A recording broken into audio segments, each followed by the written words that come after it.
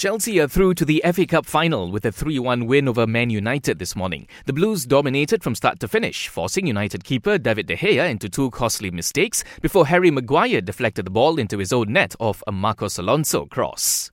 It comes across from Alonso, it's in again! And Chelsea are heading to the FA Cup final. United simply haven't turned up at Wembley today. Chelsea will now take on Arsenal, who booked their place in the final with an earlier win over holders Man City. Over in the Premiership, Leicester's hopes of a top four finish suffered a blow after they fell to a 3-0 defeat to Tottenham. The Foxes remain in fourth but are now level on points with Man United, who have a game in hand. Another match saw Southampton beat Bournemouth 2-0. In La Liga, Barcelona hammered Alaves 5-0 in their final match of the season, with Lionel Messi netting 2 of the goals. It takes his tally to 25, 4 clear of Real Madrid's Karim Benzema, which was enough to give Messi his 7th La Liga Golden Boot award.